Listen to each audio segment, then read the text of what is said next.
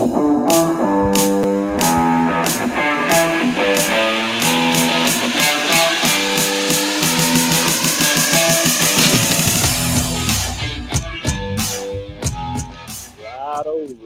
and gentlemen, it is that time of the week again. Hey, it's Yes, time. it is. It's time for the podcast known as Dirtbags. Tonight we're doing something a little bit different. It's just DC and I, my co-host Danny Curran. How are you tonight? Mate, a little different. We do this all the time. Well, no, Fire. no, I don't think we've done this. Jesse. It's very early on, you and I, Oh, listen. as in a love it. podcast. Yeah, I like it. Listen, the moral of the story is that we're going to have a great little catch-up. Yes. Pretty excited about this one. We've got a few little things to talk about. Nothing too serious. Just a little bit of action happening in the greater dirt sports community. Yes. We want to, well, again, we sort of talk about this a bit. We do want to be all-inclusive because, Josh, let's kick it straight off, actually, because, and I'm going to throw you on the spot here.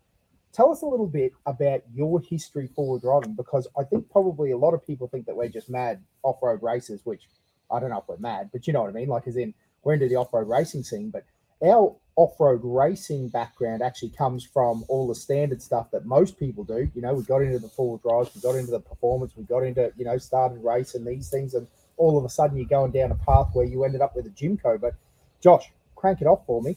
What did you actually start with? So my first four-wheel drive was, of all the good stuff, a 1980 Toyota Hilux. Oh, they're the good ones. Yes, round headlights. Round yes, headlights, yep, the original. that my brother, being the good bloke that he is, sold to me. You're talking about me? Yeah, sold to me dirt cheap. But which is funny, because just so we can actually clarify, that was actually my first four-wheel drive as well. So both of us actually owned the same four-wheel drive. Yes, yeah, that is true. We both owned the same four-wheel drive, fresh off the bat. So we, sorry, mate, I'm just mucking around a little bit. Yeah, so we both owned the first four-wheel drive. She was an absolute rocket ship, that old girl.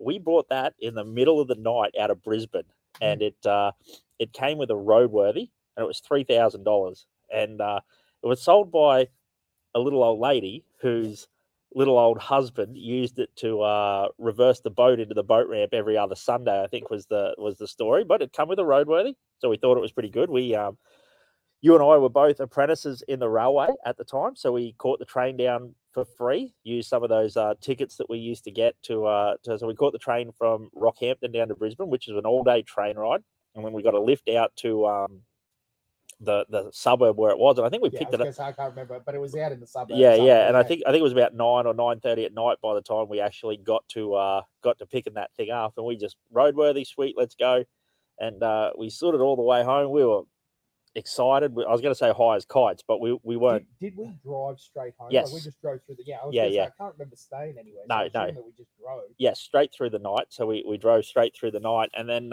we get home at about 7:30 in the morning, and the old boy Johnny Curran, he's standing on the front veranda, and he just takes one look at it and he goes, "What have you idiots done?" I'm like, "No, it's good, bro. It's got like a roadworthy." So, and this thing turned out to be the biggest pile of trash ever. I think the first giveaway was you'd hook it into a corner, and the glove box would pop open. Yeah. So she had about two of the six. Two of the 6 body mounts. The rest were literally just sat in place and bogged in position to make it look like they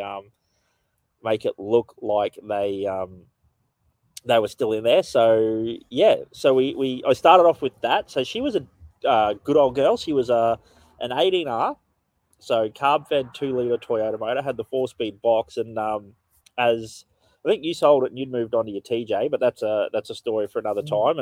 And I'd moved. Well, actually, I reckon I had that 22R powered 91, 92 single cab in between that. I'm getting old now, Josh. I'm playing scratching the brain, but I was just thinking, I reckon there's probably a Hilux in the middle too. I had a single cab, like the early, the 91, 92 shape. Yes, and that was actually for a short period of time. And then I went to a TJ Wrangler. Yeah. Yes, that's right. So that's a good point, because that's where this story goes. So the carb on the old 18R, she wasn't real fancy. She was well renowned for you'd be any sort of angle, any sort of decent off-roading, you'd end up running out of fuel, or you'd flood it, or you'd have all sorts of dramas, which for my first four-wheel drive wasn't that big an issue until I discovered the joys of lockers. So put a rear locker in it, and then anytime it lifted a wheel or did anything like that, it just would conk out. It was no good. So at the time, that's right, you had that 22R powered Hilux, and we had a mate, Tone Orth, come around, and he was driving his dad's car, and it had 2.4i on the side, or 2.4e on the side, which kind of piqued our interest, and we popped the bonnet, and there it was, 22RE, and it was a expected 2.4 litre Toyota motor. So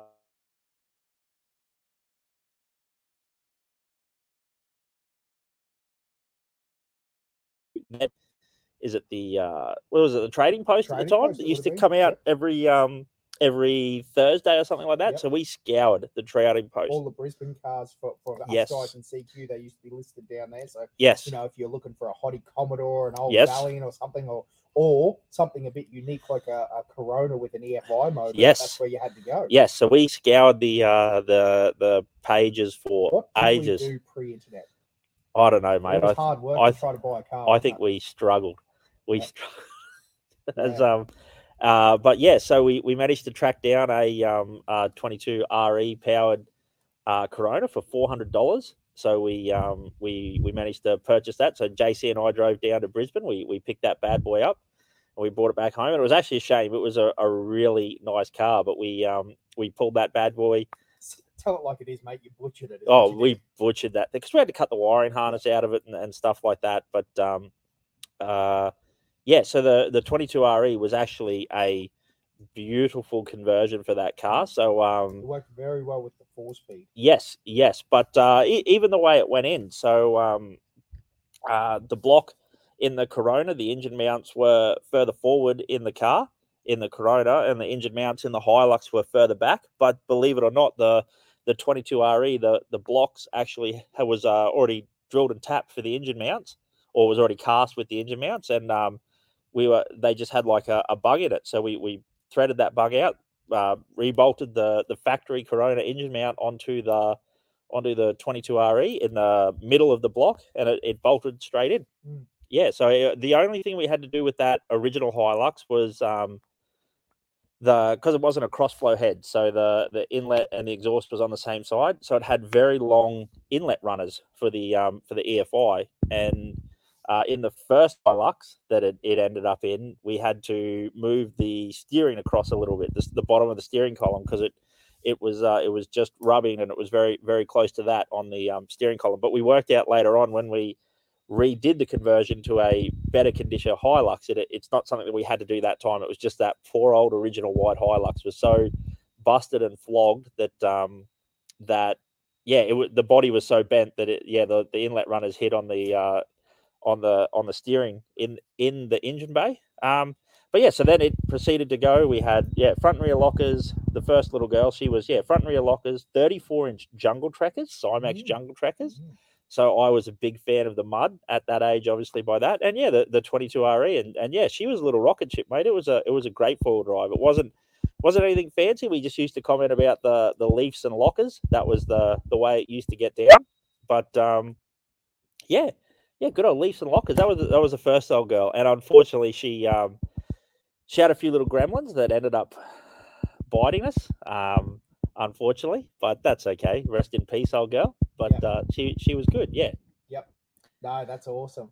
So I guess out of interest, like that, it just got me thinking there. It's interesting. I had a conversation with the old boy. So I mean, you guys know we have spent a lot of time with our old boy. He's a bit of the brains trust behind us, because I definitely don't think we'd do as much mechanical modification and rebuilding and gearboxes if we didn't have that sort of experience. He's just one of those old school dudes, engineer, not even into mechanic, like never been a mechanic, never done any of those things. But old Johnny boy currently sort of like, it's a Fortin. What could be the worst thing? Let's just pull it apart and see how it goes. And it tends to work out for us, which is pretty amazing. But it's interesting because what I was thinking there, Josh, when you're talking about the carb feather, so I'm going back a few steps here. Yes. But we were talking about it the other day, and he goes, these bloody, old fella, bloody new carbs. Yes. So unreliable. And what I was thinking is, what's interesting about that, because I think the difference in thought process is, with an old Hilux or an old Cruiser or an old whatever, you know what it is. And really, let's be honest, they were rough, they were mongrels, they had no power steer. It was hard days forward driving. Would I go to the Cape in my Hilux, or would I rather go in the Y62? I mean, I would much rather go in the Y62. Gotcha. But yes, this is a great point, because this is actually, I love that statement. But the problem is with the new cars is now when they're on the side of the road stopped, they're almost like a Pandora's box, aren't they? They've got so much wiring, so much. You know, particularly when I had it, like we'd rebuild the car at Five Rocks in the sand to try to get it running again because she failed it, but it would always get you home. Whereas I suppose what's interesting about it, let's talk about, let's say, my Ranger or something like that. The problem with them is when they stop, they're so self-protective that they stop. They're dead in the water. It's an interesting problem with them, isn't it? Like the new cars and the new Touring and that. Not that I'm obviously, hey, we are right into the new cars. I love the fuel injected. I don't think I'd ever go back, but it's just an interesting conundrum or a change in thought with those things. Because again, old carb motor, as long as it's got some fuel pouring into it, and then, you know, like spark, really, what else is going to stop it? Yeah, I get exactly what you're saying. So I guess what you're saying is he wasn't saying that new cars are unreliable. Well, he did. He basically, it was to do with the Ranger. I got to be honest, and I hope Ford's stuff you. Ford, if you're listening, this is on you because you guys treated me like crap, to be honest. So that's the way it goes. But like, you know, like we had those couple of issues with our 3.2, and I really like that motor as a whole. Yes. But as I sort of said, when it stops, it is dead in the water. You can't idle it back to Alice Springs. You can't idle it. They're really toasted, aren't they? Yes. Yeah, I do know what you're saying. Yeah. Whereas, like you said, if you're on the side of the... She might run like a hairy goat. Yes. But it'll get you home. Yeah, and I guess probably throwing it out there, if you were going to spend, 3 or 4 weeks or maybe 3 or 4 months out in the desert, in the remote, back of Burke, back of Winton, back of Longreach or something like that, touring around, shooting roos or camping or whatever, you are probably right. Like you could take some relatively basic hand tools, some relatively basic fault finding, a multimeter, some spare fuses, some stuff like that, probably a little bit of wire, a couple of zip ties, and 9 times out of 10 you're going, or probably 99 times out of 100, you're going Honestly, to get the car fixed. A bearing or like a rod is hanging out the side of the block, which is, let's be honest, normally self-inflicted because you've either let it run out of oil, or you've been revving the ring out of the thing, and and you, even for me, that's something that you don't really do in the middle of the desert. Hey, like you never turn an auto off in the desert. Sean Swaffield, if you're listening, never turn an auto off. Coffee or on the Plenty Highway either. That's right. Yes, that's the desert, mate. But anyway, the long story short is it's just interesting because I think new cars are brilliant. They're so comfortable, and again, we just did, out to Fink and just did a squillion kilometers an hour with not a single issue. Yes. And you sit on 130 on the cruise control, where it's legal, of course, ladies and gentlemen. And, like you really can't do that in a 1980s Hilux, but it's just interesting. And I really think, I'll throw it out there. I reckon that every young fella should own an old car. And I know that's probably a bit of an old school statement, but man, we learned how to spin spanners doing that, didn't we? We learned how to, to jam in. Josh was talking about a few of those little issues before, it jammed in, the gearbox would jam up or whatever it is. And if you're in high range, every now and then, or quite regularly in high range, it would pop the stick of the transfer case out. Yeah, absolutely. Well, even the 4-speed, I remember pulling the top hat off the 4-speed and putting the knuckle back in to get the selector going again. Yes. You'd pulled it through second too fast because everything was worn out. And, that was a set of skills that, really did us well over the years because it sort of gets you prepared for some of this more remote touring and bits and pieces where you will spin spanners, you will have a red hot go at most things. So I think that's an interesting, the new world that we live in now is more so by, whatever the new brand dual cab is, whatever, tick a few boxes and then go. And I do like that. But I wonder now if we're losing a bit of that mechanical, one, sympathy, and then two, losing a little bit of that sort of stuff. But yeah, again, that's just a, bit of a conversation. Listen, ladies and gentlemen, if you're in the, make sure you like, subscribe, hit the notification bell, all that sort of stuff that we do on YouTube, and make sure you keep up to date. And also let us know in the comments, what is your first four-wheel drive? What was the great memory that you had about it? Because I think it's something special, the first four-wheel drive, isn't it? It's something that I definitely have great memories learning how to four-wheel drive, and we were always lucky. We had old Johnny Boy Curran and the CQ crew, thick as thieves. We were doing bits and pieces and wheeling around. Yeah, but that's probably also the age that we're at, DC. Like, we're probably letting it out of the bag a little bit there when we're talking about how old we are. But like back in the day, like that Hilux was. I'm not letting anything out of the bag. I look old. So although Mickey T was just saying how much he just did drop a comment and say how much he likes the Mo that you're rocking at the moment, bro. So well done. But do you think that just comes with age though? Like, that's what's available now these days. Like that Hilux when you first purchased it, what was that? Are you going to say 2001? Yeah, sure. So that's a 21-year-old car. Yeah. So now that we're in 2022, a 21-year-old car is a 2001. So that's a GU. So even the most basic GU that you can buy is either it's a diesel, and or even if you buy a cheap petty, because the diesels are still very expensive. You buy a cheap petty, it's a fuel injected 4.5, computer controlled. The auto's computer controlled. Like now those 20-year what we all should do is get our 4.8 patrols, pull it all apart, and put a Holly carb on it. Yes. I'm sure a manifold of something will fit. Well, probably, maybe not a four. Get Richie from Radius Fab to start this idea. Well, maybe carburetor distributor. Well, maybe not a 4.8, but a 4.5. Probably the old carby fed 4.2. Listen, I'm just joking, ladies and gentlemen. Before you I was getting ready. To go down a rabbit hole here. No, yes. I wouldn't build a carby. But all I guess I'm saying though is that there's a lot of good options. I think there's probably still a lot of early leaf sprung Hiluxes and bits and pieces like mid 90s that are sitting in sheds that people aren't using. They're on farms. Like we used to scour again, getting back to it. Like you didn't go to whatever. You'd go out to Winton or you'd look for old cars sitting in sheds and that. And I'm sure that they're still around if you want to look at. I think. Let's just go. Is the problem though now? No, I'll tell you what the problem is. Here you go, ladies and gentlemen. I'm getting fired up now. The problem is nowadays that there's too much consumable cash around and loans, and that young fellas don't want old cars. We're not going to start talking about the RBA, mate. Yep.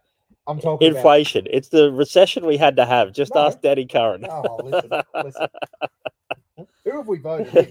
No, listen. But all I'm saying is that in real facts is that in our day, Josh, no young fella from Hastings Deerings had $100,000 ute. Whereas now that is a very common place to have $100,000 wrapped up in a ute and you're an apprentice. Well, you're right. Yeah, I think that's a shift. Okay, I am going down the rabbit hole. Here we go, Josh. Send it.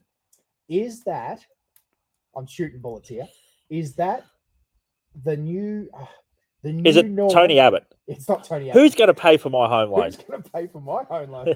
No, listen, where I was going to go with that was actually, that's interesting because it leads me to another point that I wanted to talk to tonight. The Jacks are getting on me. I'm ready. 500 mil can. Yeah. But what I'm saying to you is that a new, with the social media that we've got going on now, there wasn't that pressure. I've got to be honest. There wasn't really like a feed of people that had $100,000 cars that we were keeping up with. You know what I mean? Like, honestly, it wasn't about that. It was you lived well within your means. I'm really starting to sound old now. Ladies and gentlemen, we're doing it. But, this new social media influencer lifestyle that we've got where, everyone's got a Y62, like myself. Yep. But, but a lot of everyone's got a 200 series and they've got the 79 for touring and they've got the caravan and they've got the...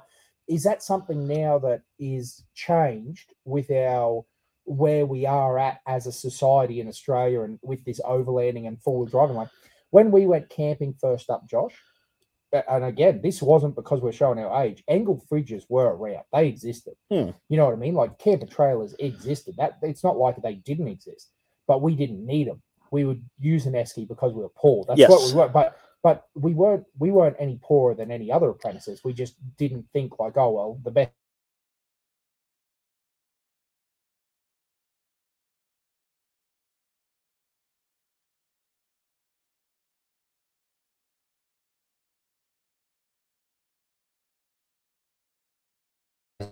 Like the cash rate wasn't as low as what it was.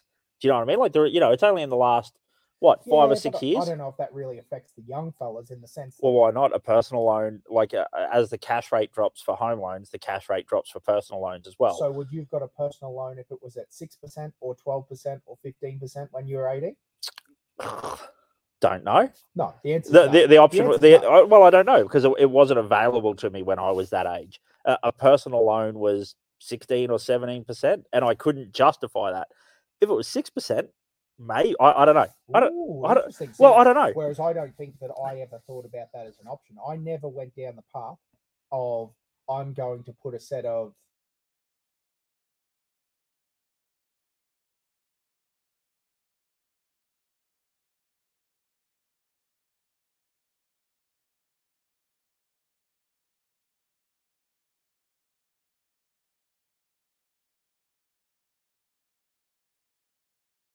And then waiting 6 months. These set of tires will then go from costing me $5,000 to $7,500.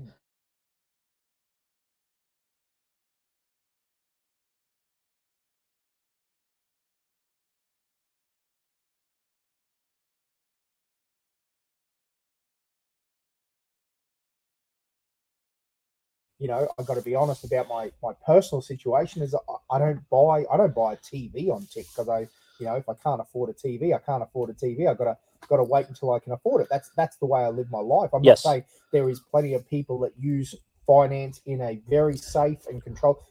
Not financial advice here, ladies and gentlemen, but what I'm saying to you is there's plenty of people that use it to great advantage. They get the points, they get the flights, they get all the other stuff that goes with it.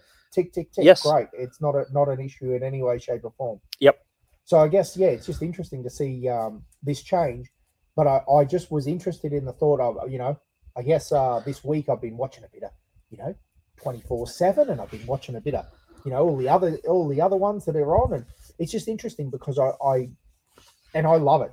But just to clarify, I enjoy watching those guys. I enjoy watching the 24/7 guys. They're great fun to watch.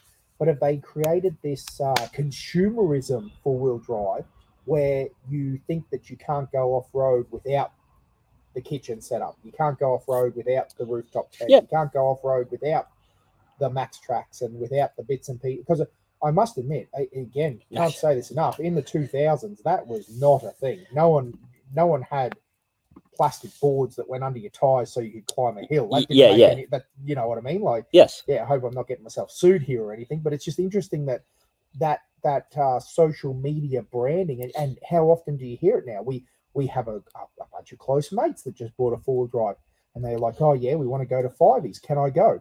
Absolutely. Stock four-wheel drive all day, every day. We take all our stuff. We basically buy them and take them straight to Fiveys. Yeah. That's the cartel way. Yeah, that's right. That's the breaking in. Because they were like, oh, well, we're going to wait because we've got to go to ARB and we've got to go. And all of that is great stuff. I mean, we love our modifications. Yes. But it's interesting now that we've got this generation that think that you can't do anything unless you're all kitted up and stocked up. Yes. Yeah, I do know what you're saying. And I think you're right. Like, it's so hard to talk about what it would have been like for us as young fellas because we just, like you said, grew up in a completely different era. I mean, heck, we didn't have mobile phones as young fellas growing up. Holy moly, you're bringing up the old stuff. Yes. Now. Yeah, that's right. So it wasn't something that we experienced. But I think you're right. Like, you talk about, or you see these kitted out four-wheel drives. So, look, I think it's probably a combination of two things. Like you said, there's the influence of social media, as well as where our cash rate's at the moment. It is going to be interesting to see what happens in the next 12 months with where vehicles will end up. There might be a few change of plans, four-wheel drives for sale. Oh, damn, you said it, right?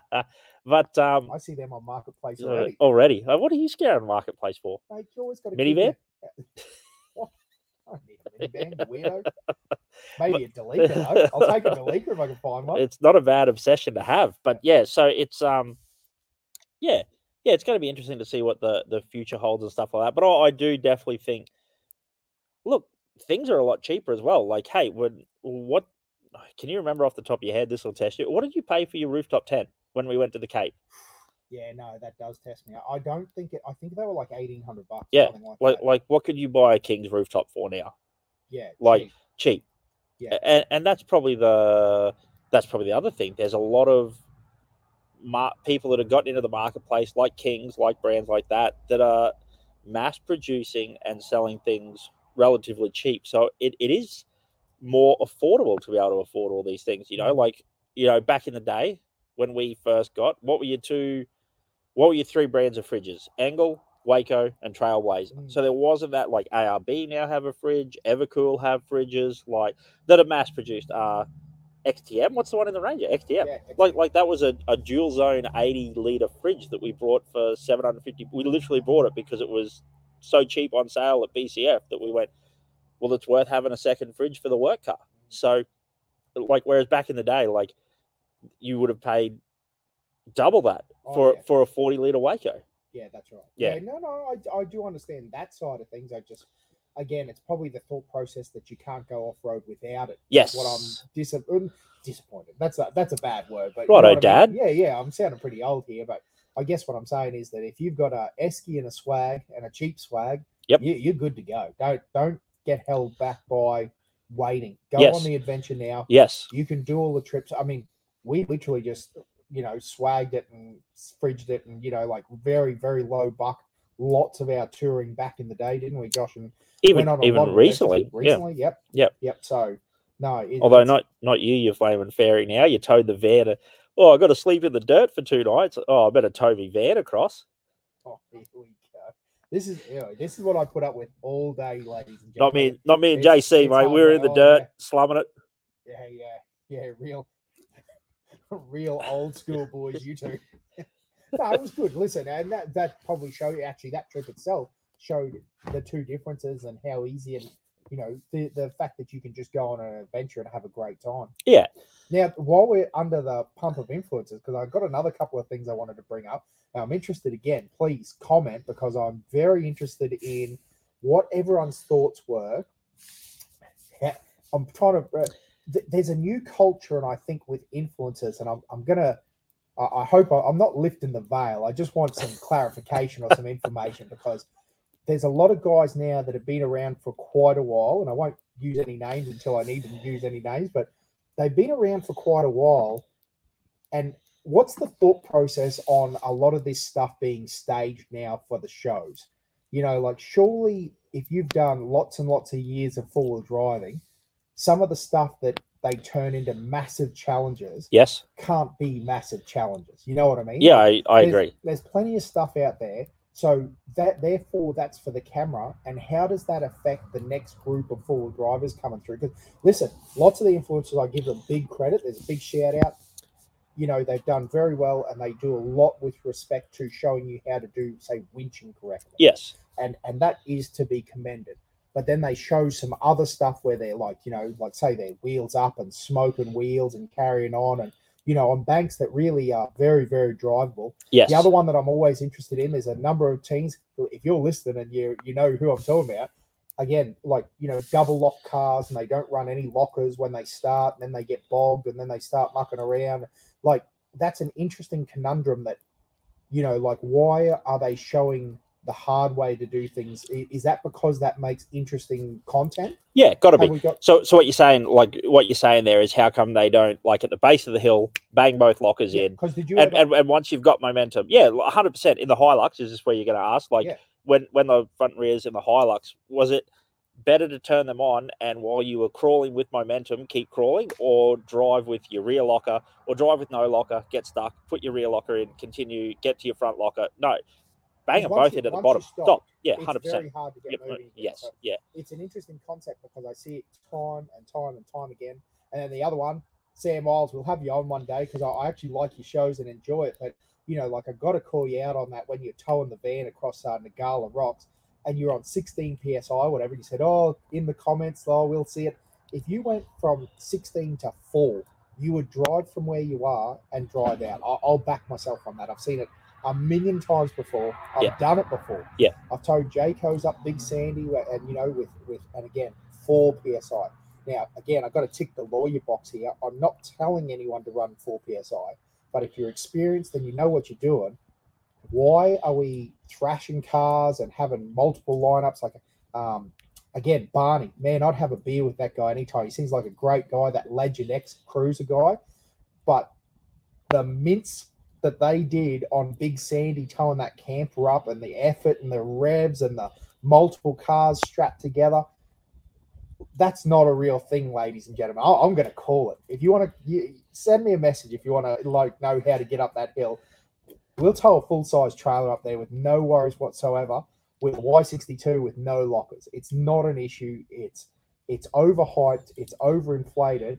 And if you get to a point where you're struggling to drive, why aren't we letting our tires down and just idling up? Well, I think probably you've probably hit the nail on the head too, particularly if you've got all the gear.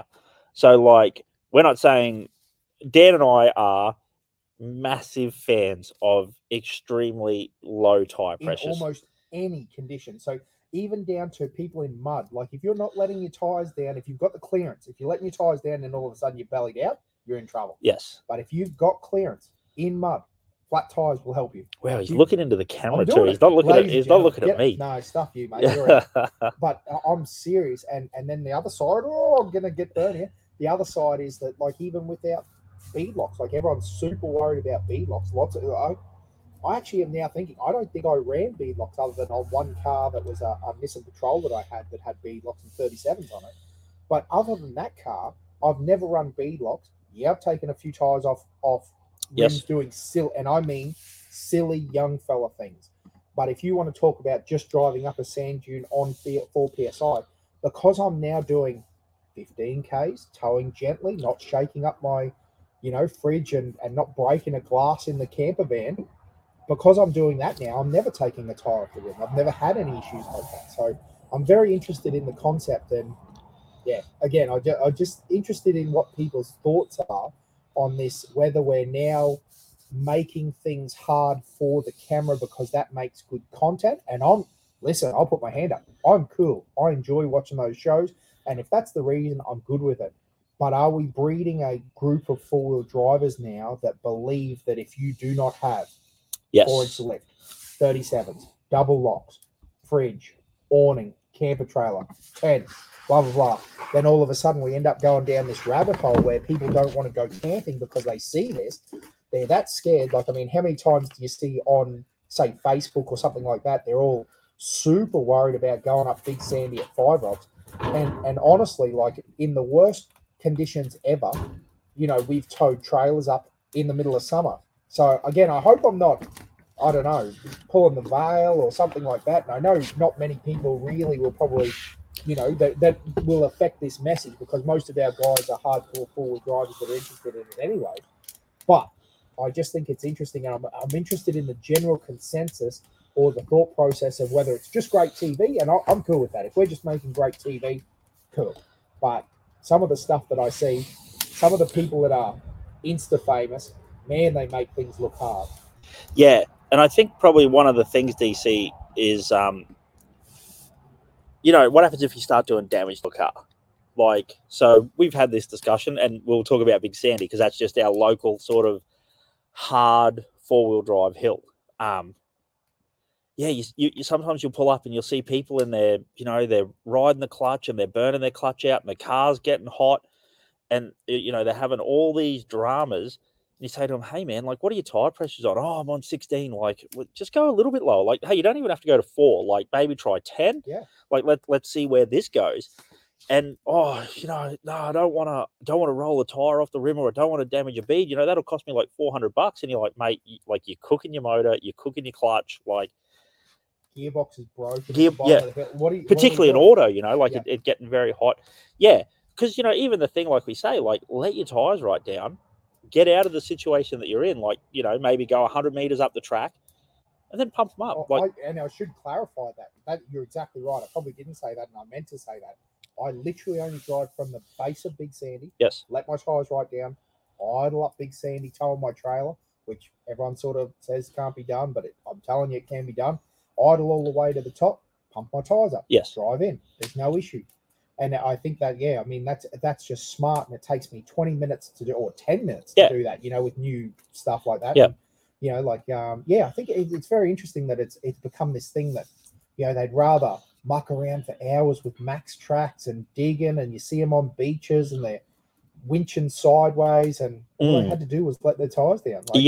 Drive 100 meters and then pump them back up. But it does make good television. Yeah. Yeah, it does. But and it creates a bit of action and a bit of adventure and a bit of excitement and stuff like that. And I guess maybe for the people out there, but I was about to say maybe for the people out there that don't have air compressors and stuff like that.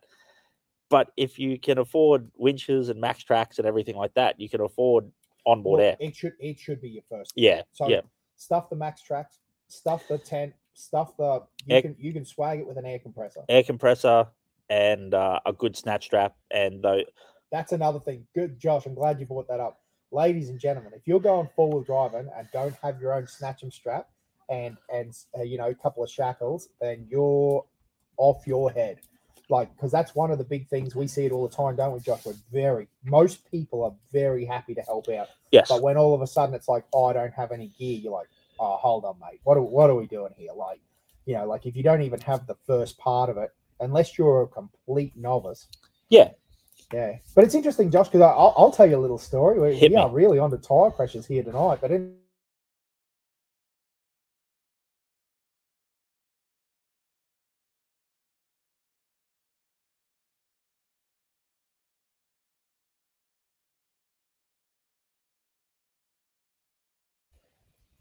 I pulled up, said, let your tires down. He's like, oh, no. Old mate snatch and strapped him, was hardly moving. You see it all the time on in-skip, bogged it in-skip, whatever. Bogged it in-skip, Old mate's fine. If you haven't got any momentum, if the car towing is basically bogged, you guys are stuck. You know what I mean? Yes. Anyway, they mucked around probably for 10, 15. JC Senior turned up at this time too. We're all just like, there's cars parked everywhere on that entrance. And they got out at the end, and he basically threw his hands in the air and said, see? The fact that he was proud that they got that thing out, they should have been ashamed of themselves, mate. If he's listening today, you come and see me, lad. I'll teach you a thing or two, because my goodness, or Phil Benson will anyway, because he'd be disappointed in that action. And I'm just surprised by that attitude that nowadays, he was dead set proud of the fact that he got out without letting his tires down. And when did that become a thing? Old JC Senior, he would have knocked me out. No, he wouldn't have really. He should have a few more times, maybe. He probably should have. But listen, all I guess I'm saying is it's a very interesting concept when you can see without a shadow of a doubt what difference that makes, and then you still choose not to. Well, what do I want to say? Do the right thing, follow the, what I mean? Yeah. Imagine, I guess what you're saying is you're right. So you're somewhere and you're stuck, and someone gets stuck right behind you or has to pull up because you're stuck, and you get out of the way, and then they take off exactly from where you're stuck and just cruise on up the hill. And then they sort of, you get to the top and you say, what was the difference? And they go, no, I'm on 10 PSI. And you go, oh, I'm on 18. Pardon me, that's really the only difference. Surely you'd start to think to yourself, maybe I should let my tires down a little bit more. But in saying that, DC, we are just fiends for low tire pressure. Ladies and gentlemen, proper fiends. Josh Cohen used to pull his valves out when he had beadlocks on a Hilux on 37, because that's the way it worked best. So, it was the way it worked, but it's not a joke yet. No air. They would not come out. So, I'm going to claim another thing. I reckon ARB come up with their valve remover idea because of I just used to pull the valve out. Yeah. Russ Mason saw it. Yeah, way faster. No, listen. So anyway, don't follow us. I'm not suggesting that you follow us, but it's just an interesting one that I'm a bit worked up on the influencer thing at the moment. I don't know. Maybe people might think we're doing it with this podcast and bits and pieces, but we have no claim to fame or anything like that. But I guess I'm just saying, I see a lot of sneaky moves from the influencer, and I get it. Ladies and gentlemen, I get it. They're trying to sell some product. They're trying to make a living. They got sponsors. They got sponsors. I get it. But there should also be a parity where the average Joe that's watching this, because there is a lot of people getting into four-wheel driving now because of the social media, because of YouTube, because of COVID. Couldn't travel overseas. Yeah, all the people decided, and all those things have influenced great people. And it's a huge, I love it, because I think there's nothing better. Again, see, this is we're getting a bit passionate about this. People will probably typecast us as on-road racers, but we're actually not. More and more, I would travel before I'd go off-road racing. I love off-road racing. I'm very passionate about it. But the flip side is I also love going to Cape. I love going to Fink. I love going to and we do it as a trip where we go through the desert, don't we? So Yeah, it's something where I think that just the beauty and nature that we have around Australia, we're so lucky. yeah. Every trip that we've ever done through, Western Well, Australia. 2016, the Jimco was prepped, ready to race, and we didn't race Fink. Instead, we rode motorbikes out across the Simpson Desert because it was something Dad wanted to always do. So we decided we not to actually have race. we have a good one coming up soon. I don't know if Josh knows about this because he's got to find a car. Our new thing What's is, your white Jeep doing? yeah, bro, she's back. Yeah, You yeah. tell me and we'll get it going. Yeah, yeah. Well, that's what I'm thinking. Yeah. The moral of the story is we're doing a no roof trip to Oof. the Cape is our new thing, and we're going to attempt to do the eastern beaches. So it's going to be a good run through there, and we'll do all the but basically from at least from the Daintree up, no roofs are allowed. So she's going to be dirty. It's going to be basically like a Can-Am trip, but in old junker Jeeps. So and anything else that wants to come with Suzuki's, early Land Cruisers, anything like Land Rovers. Yep. Oh, we could do it. Your Y62 when we cut the roof off. I'll cut it off if that's my only option at the end. Wow. It's your Y62 too. Anyway, long story short is that there's some good fun things. We love our off-road. Yeah. I know that it's all about the entertainment and the fun. Yep. We get it. But it's just interesting because I really do hope that one thing that can come out of the whole social media thing is that people can learn together and that people can realize that, man, you don't need even you think about how we roll loose. That's everyone that knows us knows we roll loose. Like the Simpson Desert, like we were in a Ranger, style side Ranger with 20s on it. I went to the Cape on 20-inch rims. It was the dumbest thing I'd done, but it was the rims that I had. You know what I mean? So you don't always have to be perfectly prepared, and sometimes that's part of the adventure. And obviously you want to make sure that you've got your things lined up that are super important, like your maintenance and your oils and all that side of thing. But flip side of that is that you can do a lot with very little if you want to. So again, I just encourage you. I don't know if I'm making much sense here or whether the Jack's talking a little bit too much, but I definitely encourage you guys to get out, get amongst it, and enjoy your forward driving and try some different things. Don't Ruthie told me, and I love Ruthie too. You're a big Ruthie fan, but Ruthie said never go below 16. Don't worry about that, mate. Have a bit of a crack. Do some things different. Try some different things. Well, the Team Taylor boys just commented and said maybe a Manx buggy. Oh, mate. Hey. To the Cape. They're all in. Yeah, Go. How would it rock crawl over those rocks, you reckon? Hey, listen. Snatch strap. Some of the stuff that you see them doing Baja and that, like the Volkswagens, they go everywhere. So, that would be pretty fun for sure. But, it's interesting. We'll talk about Taylors. This leads, it's a nice little segue. Four-wheel drive show in Sydney's going on right now. So There's some cool photos because actually this leads to two segues. Yes. Do you know what's back, Josh? And it's pretty darn cool. I don't. Outer Limits 4x4. No way. Deadly serious. They have cranked up again. I see they're on Instagram. So at Outer Limits 4x4. Nothing to do with us, just so we're clear. I don't know who's involved with it.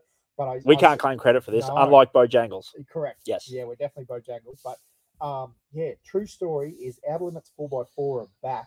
Now, for all you young lads and ladettes, that was the forum of hardcore rock crawling, off-road racing, everything back. Well, off-road racing, but it was like pre-Ultra 4, tough truck, all that. It was mad smack talk, man. So people like Giggles used to just run a ride on that joint. But Matty Shields. There was tons of good guys. Sandy Bowman was involved. Yes. There's lots of guys back in the full driving days. There was heavy winch challenge conversation. There was heavy. So Outer Limits 4x4. If we get the forum life cranking again, might have to get back on and log on. What if my login would still work? They reckon it works. So if you're an Outer Limits guy, Brooke Marrington was on there and all that sort of stuff. Like all those tough truck guys. So. Anyway. And there was a lot of good info on there as well. Like a lot of good tech forums and stuff. Absolutely. Forums? Yeah. Forums. Yeah, a lot of tech forums that had some really good information about, suspension geometry, things like that. Yeah. So it's because it was like Pirate. So if you have any idea what Pirate 4x4 was, it was like the Australian version of Pirate, which was pretty cool. So, again, probably had some desert racing, but it wasn't too desert racing heavy, but No. Yeah, Outer Limits was definitely pretty cool back in the day, and they have fired back up, and that was because I saw photos that they'd shared. I don't, how the algorithm works and all that sort of stuff, but it had ended up they shared a picture of a really cool GU wagon that's at the Sydney Four-Wheel Drive Show. So there's some really cool, truly modified stuff, not just only 9 Series cruisers. There is some pretty darn cool cars, unlike some. Anyway, yeah. So the moral of the story is, yeah, check that out. Outer Limits 4x4. So Dan, when did 79s come out? No. Oh, don't you start, mate. Don't you start.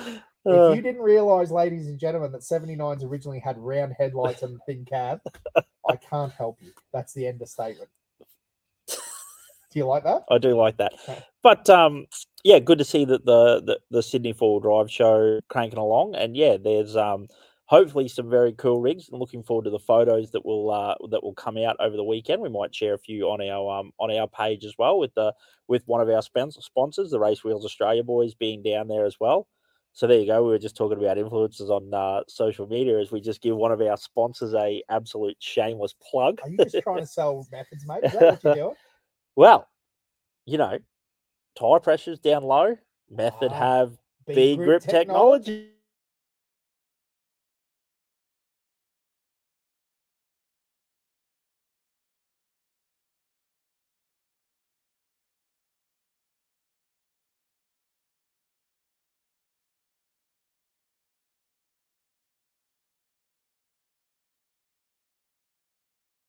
Had affected someone's thought process where they thought they couldn't do something when they should have done it. Yes. I don't know if that all makes sense, but that's where I was going with the conversation. Yeah, you'd hate someone to be like, I'm not going to start camping or touring now because I can't afford all the good gear. If I don't have methods and 35-inch Toyos on my GU, I can't go to King Kuna. Yes, you can. Yep. Yes, you can. Yep. Come on. It's a good goal to save up and get them. Yes. Your car will look mean on methods and with a set of Toyos. Mean as, bro. Australia. Yes. You like that? See, I stuck it in there? Yes. But the moral of the story is that, lots of adventure can be had in the four-wheel drive scene just by having a red-hot crack. And I love red-hot cracks.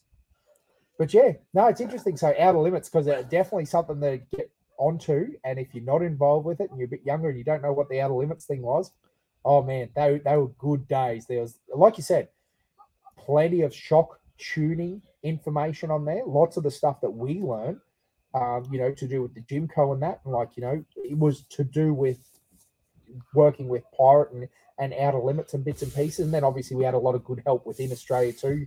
With Mike's Shock Shop and also with King's America, like when we had a bit of chat with, and I mean, you can't go past Henry too. Some of the information that he gave us with our Jimco, yes, really did change the way we thought about it. So, yes, I mean, that's some pretty cool stuff that's going on for sure. So, but yeah, it's cool that you can get this information in a free to air sort of arrangement where someone's not getting paid to tell you. It's actually real information. Yeah, and there's opposing viewpoints as Absolutely. well. Yep.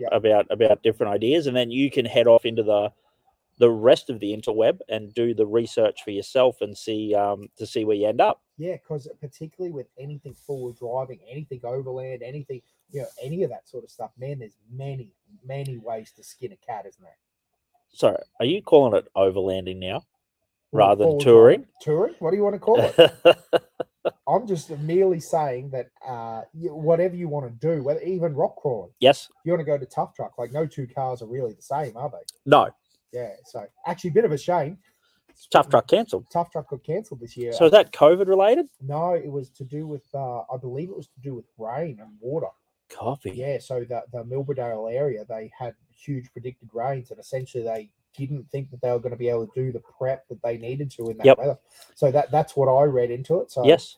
And it's hard because obviously, we've run some very small events and been involved with behind the scenes events. There was obviously a lot of people that were disappointed, rightfully so. I get it. But to throw it at the organisers is a bit crazy because you can't control the weather. When there's only a month to go or something and you've got torrential rain. Yeah, predicted for the weekend will probably be fine. Yes. But that doesn't mean that the rain leading up for the last. Yeah. You think about some of those. Gundawindi got cancelled a couple of times, and it was the rain leading up to it. The day of the race, it wasn't actually raining, but Yeah. in the week leading up to it, there was so much rain that, what do you do? You can't do much about it, that's for sure. You, Yeah, Gundy had a rough run. A tough truck is in the middle of a rough run at the moment. Yeah. She's been pretty hard. I'm just once again guessing. It's been a couple of years, hasn't it? Like, Yeah. I don't think Tough Truck's run since 2019. Yeah, pre-COVID, I think. Yep. Yeah, definitely. Yep. Yeah, but it's been tough. So there's been a few because they've definitely that tough events and promotions. They run a good ship. Like, I mean, Yep. it's a good event. Pete puts on good stuff down there, but I know that he likes to do it right. Yeah. So that's probably a key to it. So yeah, that's interesting. And that's the hard part. If they half-ass it just to get it on, well, then people will be blowing up about the tracks aren't prepped properly and this and that. It's hard to keep a lot of people happy. Yeah, the old damned if you do, damned if you don't Yes. sort of thing. Yep.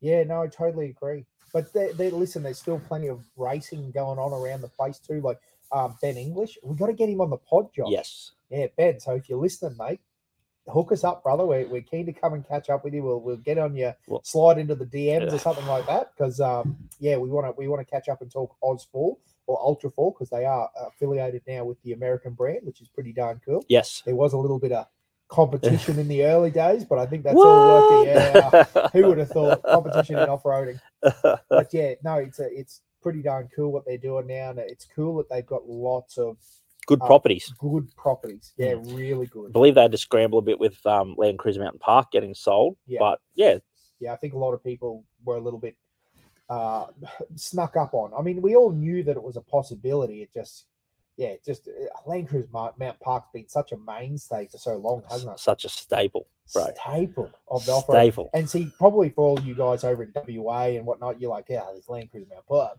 What's that about? But in Queensland, for four-wheel drivers, that was like, there was a lot of good parks, and there is a lot of good parks around, but that was the one. Yeah. Yeah, well, I guess it's probably kind of like, for anyone listening, like Loveday 4x4 Adventure Park. Like, it's probably in South Australia. Like, the Land Cruiser Mountain Park was like the Queen. Nah, not yet, bro. Yeah, sorry, a bit slow, mate. I take this stuff seriously. Yeah, me too. That's the kind of guy I am. But they are doing some awesome stuff there for sure. Yeah, no, that's exactly right. And cool cars, and great to see some of the Ultra 4 cars cross over. Yeah, in the Class 8 racing as well. Like, I think it's pretty cool that they are eligible to do that. Yeah, no, I think it's a cool thing that's definitely going on now, and it'll be interesting, Josh, to see with this. Next year we're going to the 7-litre rule in the off-road racing scene. That will be interesting to see who comes out of the woodworks to race. A lot of those 6.2 powered cars, and the 7-litre LS motored powered things. Anything that's not supercharged, turbocharged. There would be a lot of cars in that 400 cubic inch range that are available. Yes. I saw one the other day. Actually, there was a really cool Jimmy's built four-wheel drive for sale on Facey. I think it was on Facey. Yep. Yeah, no, it wasn't a bad price either, Josh. Had decent motor, decent stuff. It was like 60. Like, that's not a bad. Yeah, not a bad way to get racing, eh? Yeah, that's a lot of fun. Yeah. Oh man, and it'd go quick. You know what I mean? Like, those Jimmys are no joke. Solid axle front and rear. Not like the prep would kill you. Don't get me wrong. Yeah. Prep is expensive. Ladies and gentlemen, if you've ever owned a off-road race car, you'll know prep is a killer. But the flip side is it had all the right parts to start off with. We had this chat with Billy last week about, the right car built for the right parts to start with, the right parts to start off with. Yes. Yep. And how that makes a big difference. Yep. Yeah, and I think. No, go. No. I was swinging back around to the Sydney 4-wheel drive show. And it'd be interesting to see some more photos over the weekend. We'll try to, like you said, share them in bits and pieces about what's going on in Sydney. Like what are cars, what new stuff they've got down there. Because hopefully there's a host of 4-wheel drives and bits and pieces down there. Because there's plenty of cool stuff. I'll tell you what is cool. Have you seen Patriot Gaines' new Jeep they've just built on 40s and everything? And it's meant to be road registered, so that's going to be interesting. They did it all pre-rego, so on 40s. On 40s, it's got Dynatracks under it, so it'll be interesting to see what happens there with that. Whether that are they based out of Queensland? They are, yeah. They're out of Goldie. That's where they're. Interesting. Yeah. So listen, I think the last video. I wonder if you'll get slapped with a few tickets. You're killing me. Yeah, it's like a good slap, apparently. Yeah, so anyhow, continue on with your story. Yeah, 40s, Dynatracks. Yeah. So they've done there's a few weird bits. Motor modification or No. running the V6? Running the V6. Yeah, and they had I did see that they've got, like a few computer integrators and bits and pieces. I'm sure that people that are smarter than me out there that have watched and been interested in that sort of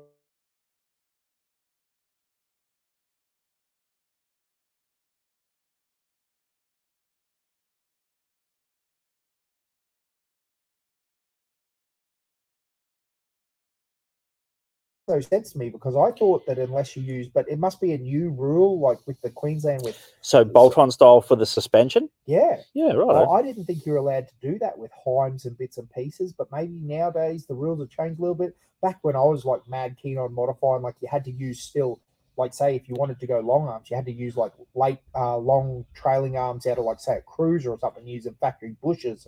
You had to do a lot of like the engineering wise, they wanted factory parts, if that makes sense. Yes. And because I know Fats Fabrication was quite into doing a few things like that. I can't imagine it was cheap. And that's not a shot at Fats. I'm saying to do that level of engineering is not cheap.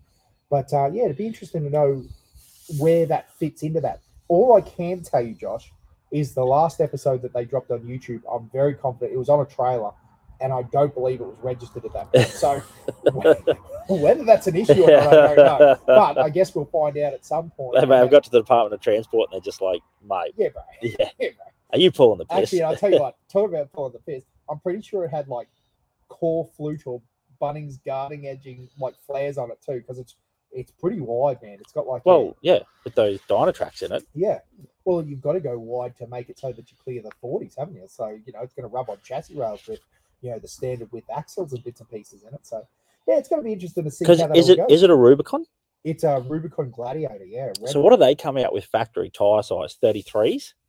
Well, that's an interesting one too, because I thought that Rubicons in Australia at the moment, man, I should know this being a Jeep guy. So, ladies and gentlemen, slay me in the comments if that's a real thing. But I thought they came out with 32s because I thought Australia never got the high hood option, which we get robbed in Australia. There's no question about that. But I think we get the low hood and 32s, and therefore you couldn't run 35s on them legally. You had to run the 34s. So yeah, I don't believe that we ever got the 33s. So it'd be interesting to see what they do with it, because I mean, if they get it legally registered, well, here you go, Josh. I'm firing back into influencers everywhere. This is what I'm doing, because this is another interesting one about the whole influencer game. Is that there's a lot of cars, mate, I'm not pointing the finger. I'll put my first hand up. Like, all my cars now are legal because I'm an old man. I don't like tickets. But I went through the phase, like I had a Jeep on 37s with no mod plates. You know what I mean? Like that, we had cages and bits and pieces. That car's now unregistered. The cops got it. That's the way it is. You pay your fines. Back in the day, it was pretty loose and ready. But nowadays, like, do we have some duty of care as influencers to make sure, like, can you run 37s on a GU and run it down around town and not be mod plated on that and have it on YouTube? Like, here we go. Throwing all the shade. Can we do DPF deletes and not have any issues? Like, where does the onus of influencers in the four-wheel drive scene now come back? Like, are you just allowed to do anything? And we go, oh, well, it's just a grain of salt. Because I'm cool with that if that's the answer. Yes. I'm just interested in having a conversation around what level of, I don't want to say the words repercussion because there's no repercussion, but what level should we hold these people to, that if they're supplying information to the internet, to the general consumer, should they be held higher than just the average Joe that's just driving around? Mate, there's plenty of 18-year-olds just skidding around on that GU with 37s and they're having a fat old time. And hey, I don't really care. They're not really telling anyone what they can and can't do. Yep. Does that make sense? Am I fair in saying that comment? Should we hold these Instagram guys to a little higher level where they're like, oh, well, because, hey, listen, I'll put my Patriot Games, they probably deserve credit in the sense that they're in the process of trying to get it engineered and legal. Yes. And they're saying that. They're working with that. What's the deal with the dude that has the GU Ute with 37s and he's just skidding around and everyone in the man and his dog knows that thing's as illegal as anything? Is that the right thing to be putting out as content? Oh, he's thinking about it. He's thinking about it. Yeah. Well, you've caught me a bit off guard. Because I don't listen again. So this is a podcast. We're just chatting. I don't personally have an issue with it. Yeah. I'm smart enough as my history to know that car that if I drive it down the road, if I put 37s on my Jeep and drive it down through Yeppoon, I'm probably getting a ticket. That's what's happening. Yes. But should I be held not liable? I don't like that word in it. But is there some sort of level of, well, if I'm giving people information about how they should four-wheel drive and what they should do, and the car should be legal? Nah. No, you like that? Common sense got to come back in to the world. People got to be smart enough to realise that, I like it. So I can live with that. But what happens to the dude that never had the old school father that kept him in line? They're just getting into four-wheel driving now. I'm being real. Dad's a computer. Wow, I'm starting to say but you know what I mean? Like, they've never had anything to do with cars. They drove a Corolla all their life. Old mate down the street goes, "Oh man, I'm into this four-wheel driving thing." They're hooked. They buy themselves a GU. They put 37s on it, have a crash, and they've got no insurance. They go, "But I saw old mate on the internet. Has he got no insurance?" Yeah, but if old mate on the internet jumped off a cliff, would you do it? No, but that might be a bit different. Yeah.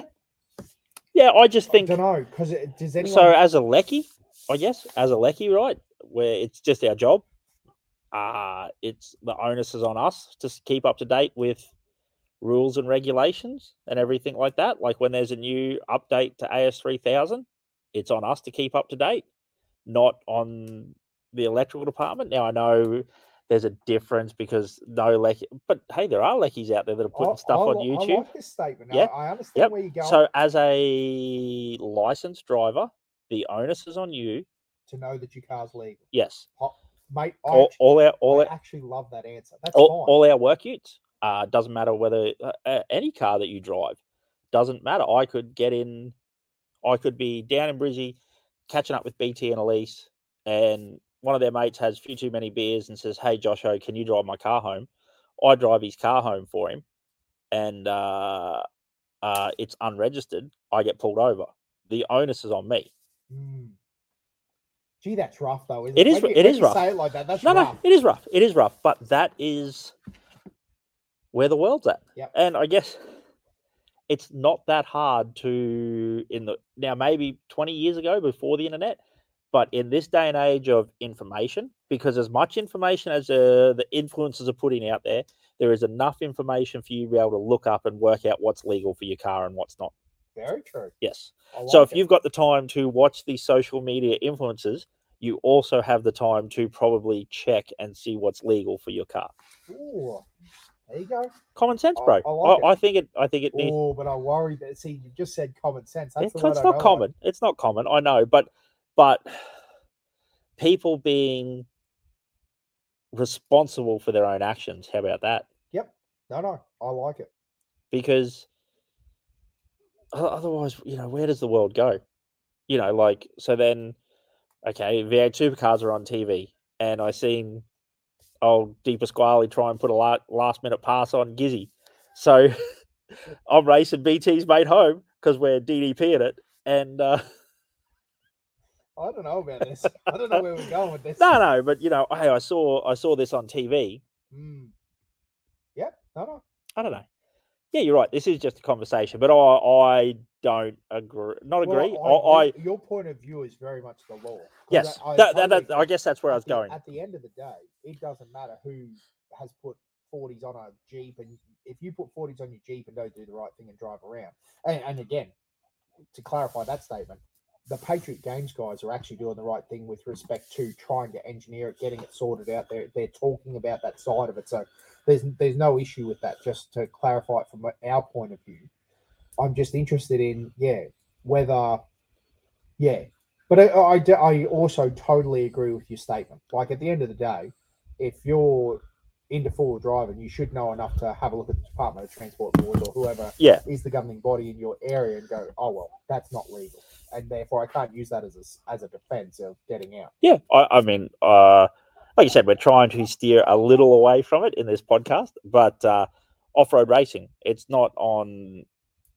You rock up to the race and your car's not legal. It's no one's fault but your own. Yeah. and Cams may have had Motorsport Australia or a AASA may have had a rule change about requiring a blue light rather than, just the original amber dust light. It's on you to keep up. Yeah. Yeah, but that's sort of just my take on it a little bit. Yeah, no, I agree. I like that. So I got a question here, just from Josh Graveling. He says, as a young bloke with a car, I know we are sometimes targeted by police. It's up to you to be the person behind the wheel to take. Sorry, not a question, a statement. To take the person behind the wheel to take the responsibility in the end. Yep. Don't disagree in any way. Thanks shape, for or agreeing form. with me, Josh. I ignored every other comment that was against me. And no, Yeah. I didn't really. No, but and again, I can totally stomach that fact, and it's the law at the end of the day. I do agree, but I guess yeah, I don't know. I'm just interested in this. I've been thinking about it a lot this week for some reason. And again, I'm not knocking anyone. If you're making a living out of four-wheel driving and doing YouTubes and doing videos and all sorts of stuff, well then, congratulations. Like, that's awesome. I'm pumped, and I enjoy personally watching most videos. Like, like Matt Preston and TJ Jack. Like, I love watching their videos. They're a hoot. I must admit, I'm pretty disappointed in Matt for getting out of the Ranger. The Ranger was the greatest thing ever. I don't know what he did there, but I even told him that. But anyway, but the moral of the story is that it's entertaining content. Yes, and that's great, and that's what we're here for. Like, we need it's the new thing, isn't it? Like, we put the iPad on or put it on the smart TV or whatever and crank it up and have a watch, and it's very enjoyable to get out of our day-to-day life and enjoy. Particularly TJ Jack does some amazing edits. Very good edits. Very yes. Good, so, yep. Yeah. So, what do you think the answer is then, Dan? Do you think that it's a case that we can have people looking after themselves? Yeah. Like, I think people do need to be a bit responsible for themselves, and I think it's one of those interesting ones where, I don't think influencers can be to blame for people driving illegal cars or anything like that. I think it's just one of those ones where it's up to you. And I guess I would much rather watch, as a person consuming content, I would much rather watch cool content than watch, like, I'd much rather see them, at Land Cruiser Mountain Park on a 70, on a, I was going to say 79. Anyhow, in a GU or something like that, or something cool that had big tires, lift, a cool motor, stuff like that. Like, heck, I love, things like Cornick's Turbo GU Patrol. Now, that's a awesome bit of kit and stuff like that. And I would rather see modified stuff than 100% legal stuff on social media. You're not suggesting that Cornick's car isn't? No. No, I wouldn't. It's 100% street legal. I guess so. Yeah. I mean, I don't know. That's the thing. Like, I've never seen Cornick post anything of it going over the, getting approved by the DOT or anything like that. And I wouldn't watch that.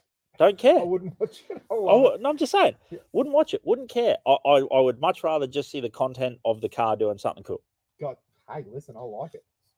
I like it. I've got better things to do. No. Where have you really, though? Some days. Anyone? Is it mowing? Definitely not mowing, mate.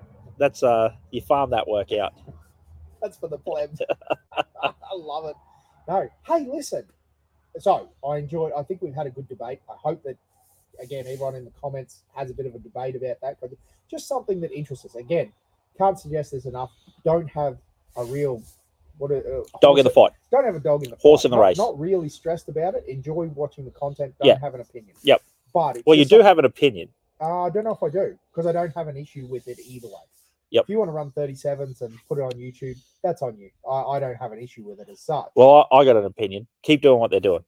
Yeah. Don't change it. Don't be putting 33s back on your GU, because that's 100% street legal. Yawn. 100%. It says Josh Curran that had a Hilux on 37s and told the cop lady that it has DOT stamped on it. So it must be DOT. Did it have DOT stamped on the sidewall? Lie. But no, it's not a lie. It was DOT on the sidewall.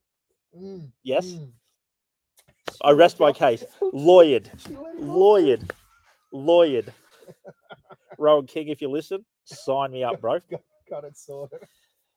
No, I'm just saying, as a content consumer, I would rather watch interesting stuff than 100% road legal stuff.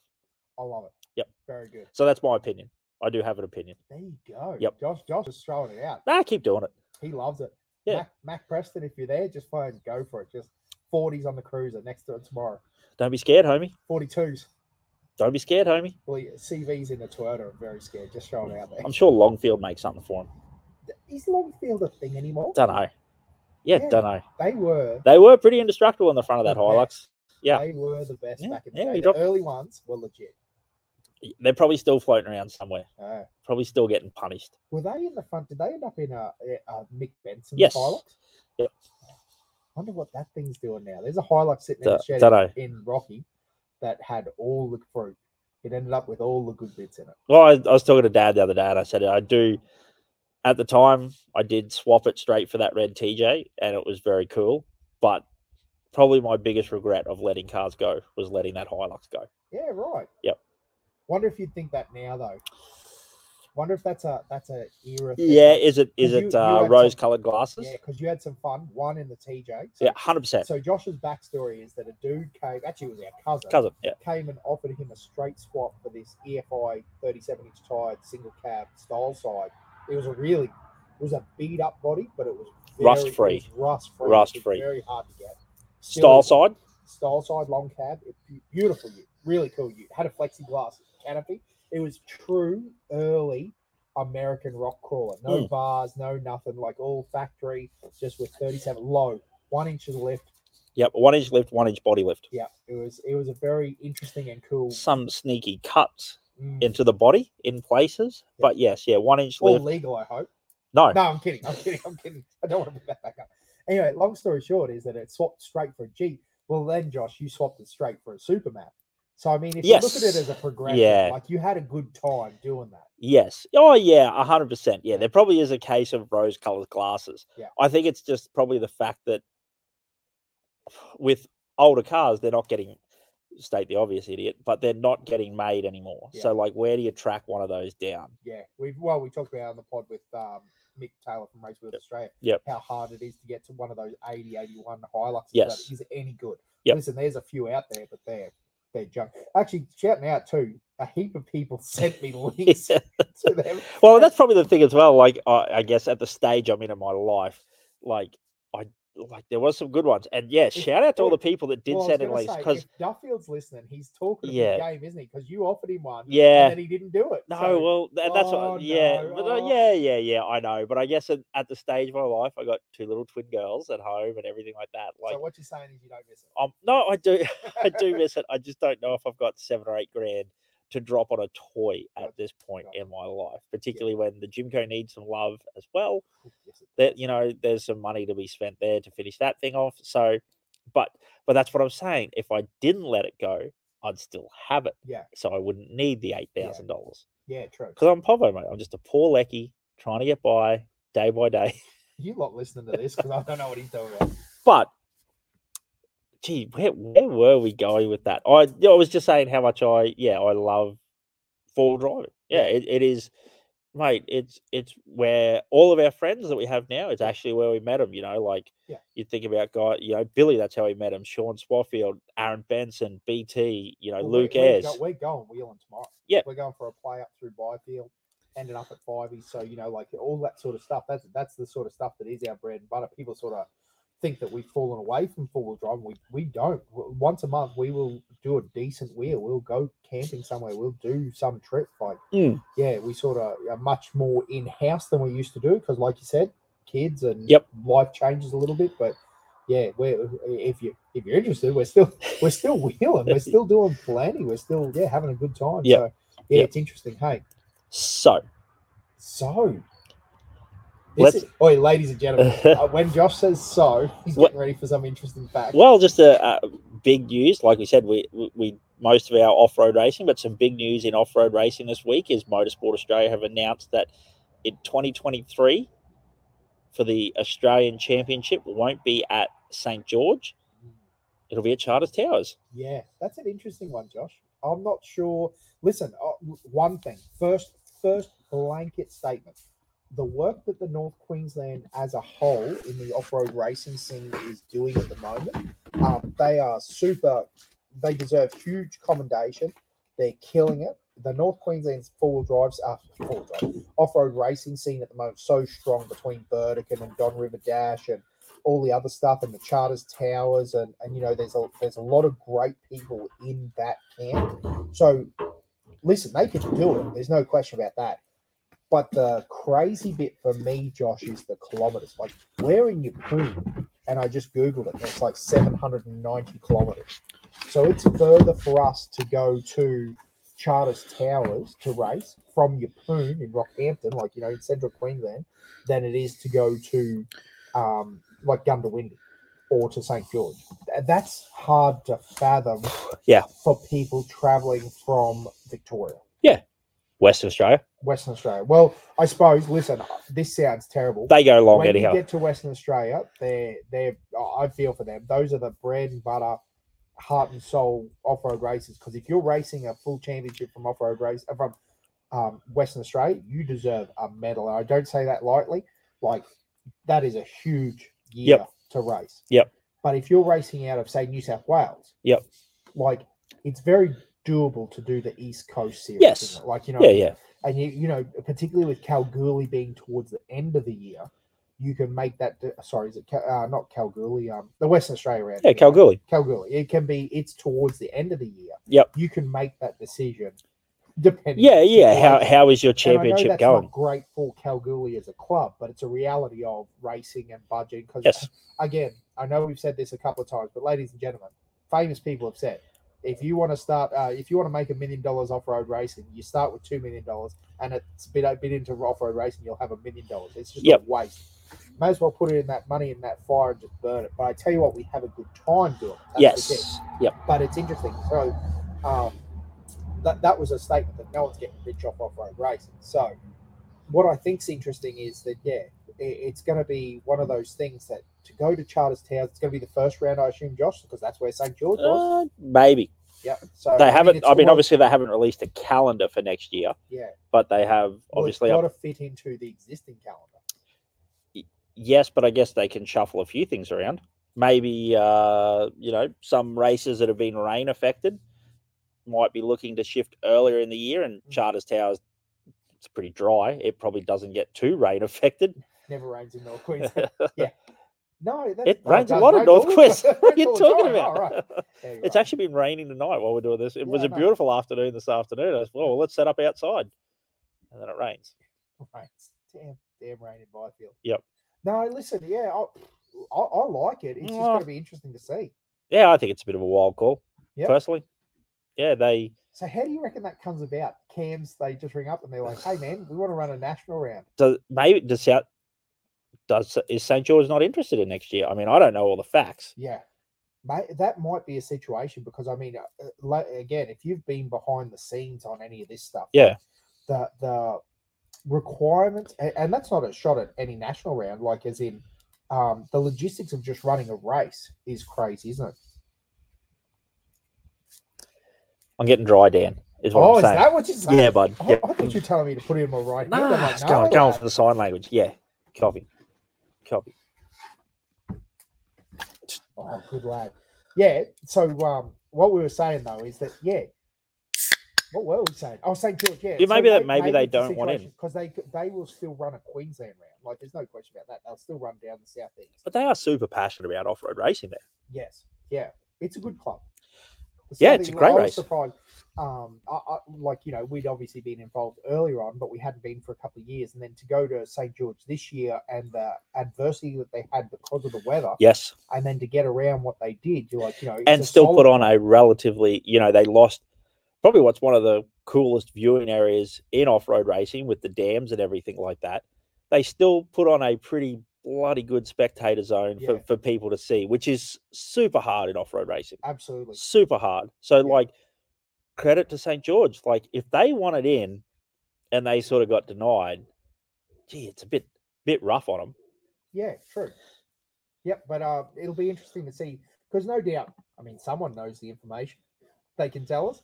But the interesting part, it will be a bit of a shuffle within what is a pretty solid calendar. So yeah, it'll be interesting to see how it plays out, because particularly again early in the year, it'll be pretty warm up in Charters Towers. You'd almost want to be trying to push Charters Towers back a little bit. Yeah. Yep, mate. Well, maybe that is one of the ideas. Bring something like Pooncarie forward or something like that, and to when it's a little bit warmer in those colder places. Yep. And maybe Charters Towers is a bit of a winter race, but it's a long way to go. It is. It is when you talk about that. So for a brand new race. Yeah. But I guess at some point, new race. I mean, yes, been running, just to clarify. Yes, that. yeah, So, for a brand new national. But I guess at some point in time, every national was a brand new national. That's exactly right.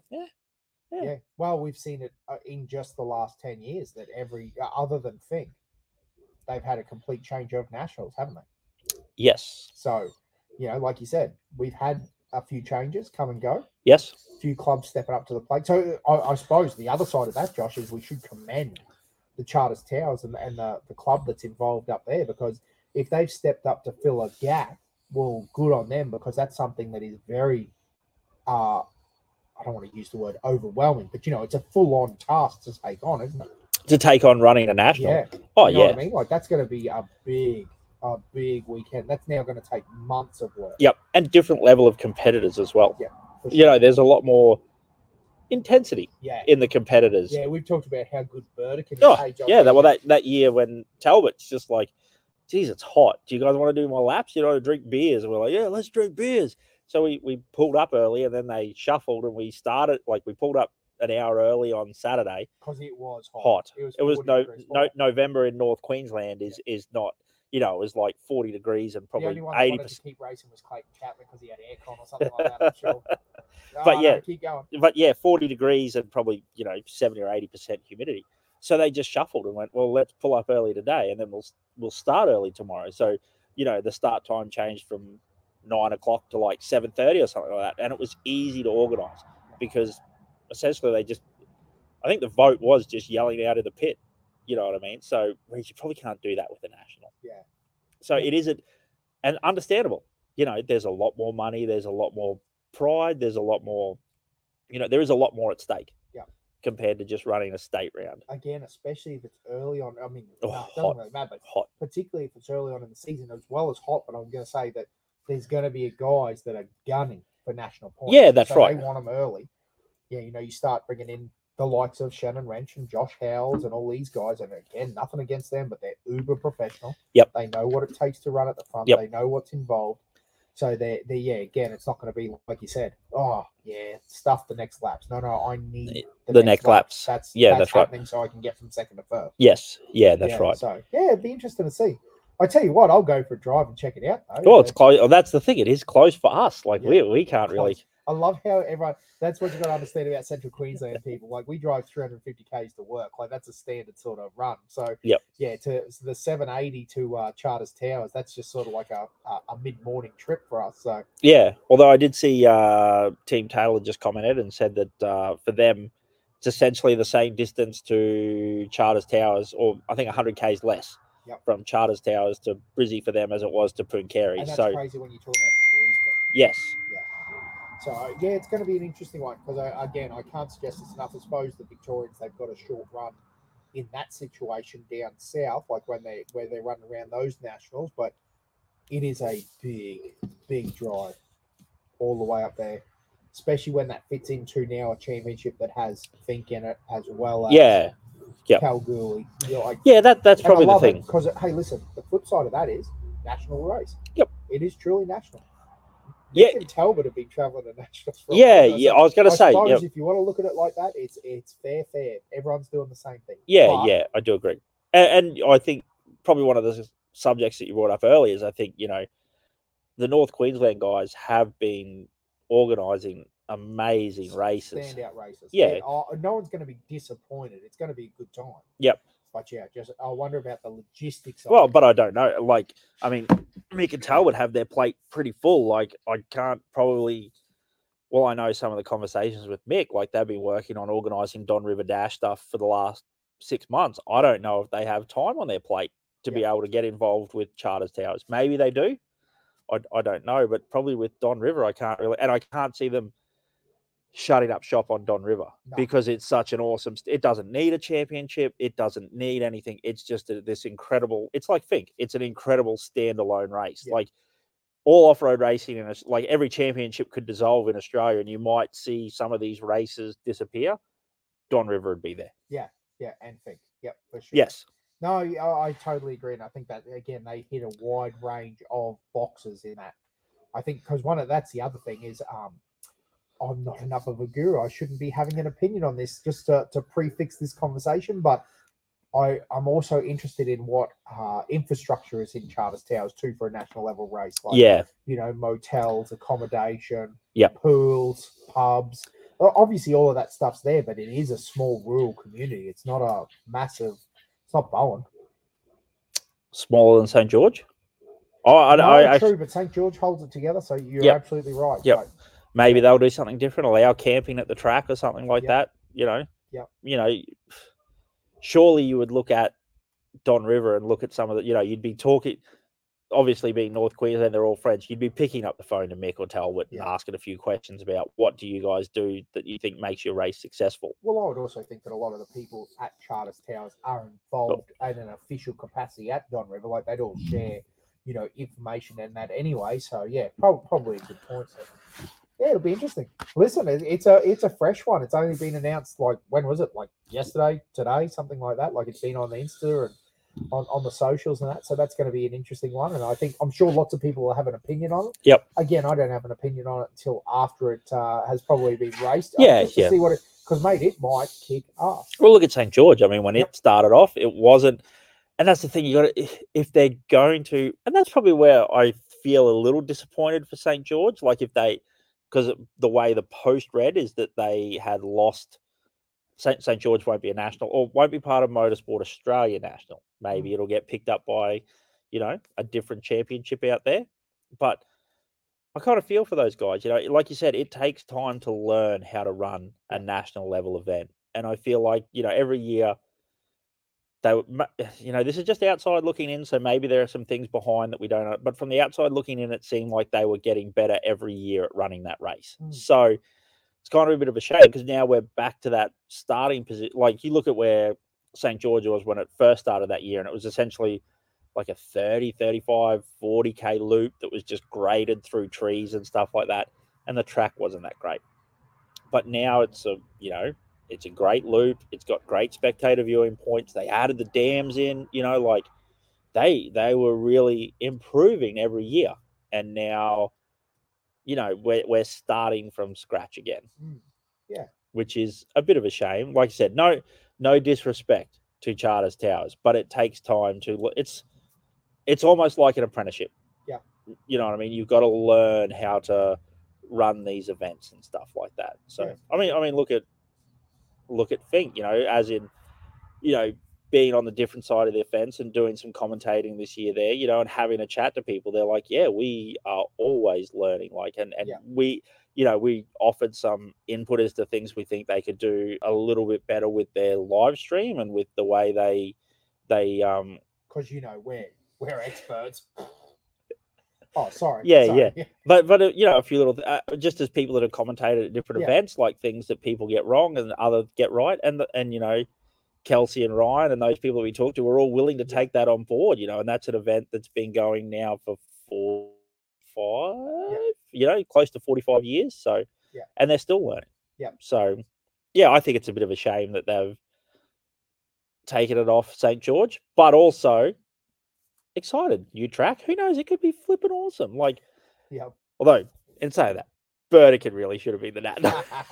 And run for 24 hours. The Burdekin 24. Actually, we haven't talked about that for a while.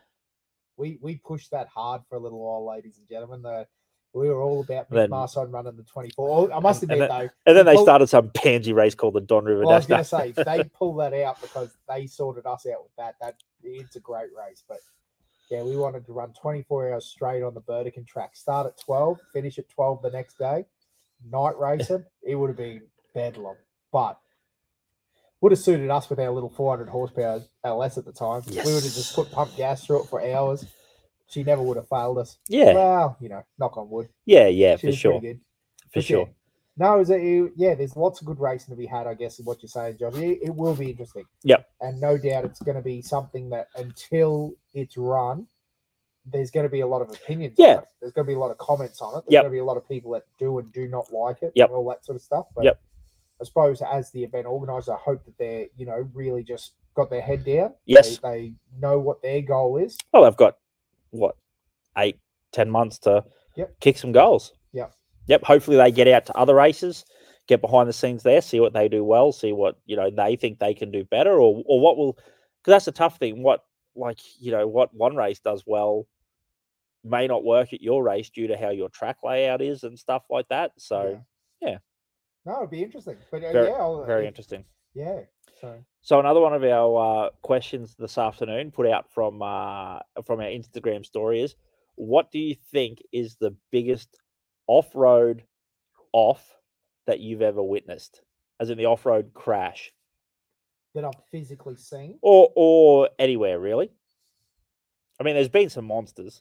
There has. So the biggest one that I've never seen, so as in I saw it on YouTube, I reckon was that crazy one of, is it Ag Whitehead? Who, yes. Yeah, his name's Ag, isn't it?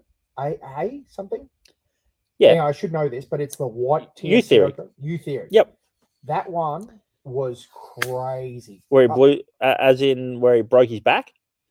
But it was off the jump. I think it was at Parker. Going backwards at Parker. Yes. Right. Okay. I probably don't know all the ins and outs of it, but it was the one where Harley went out through the paddock. Yes. And his truck was on the side of the road. And for some reason, again, it's funny how your algorithm and stuff works on the internet.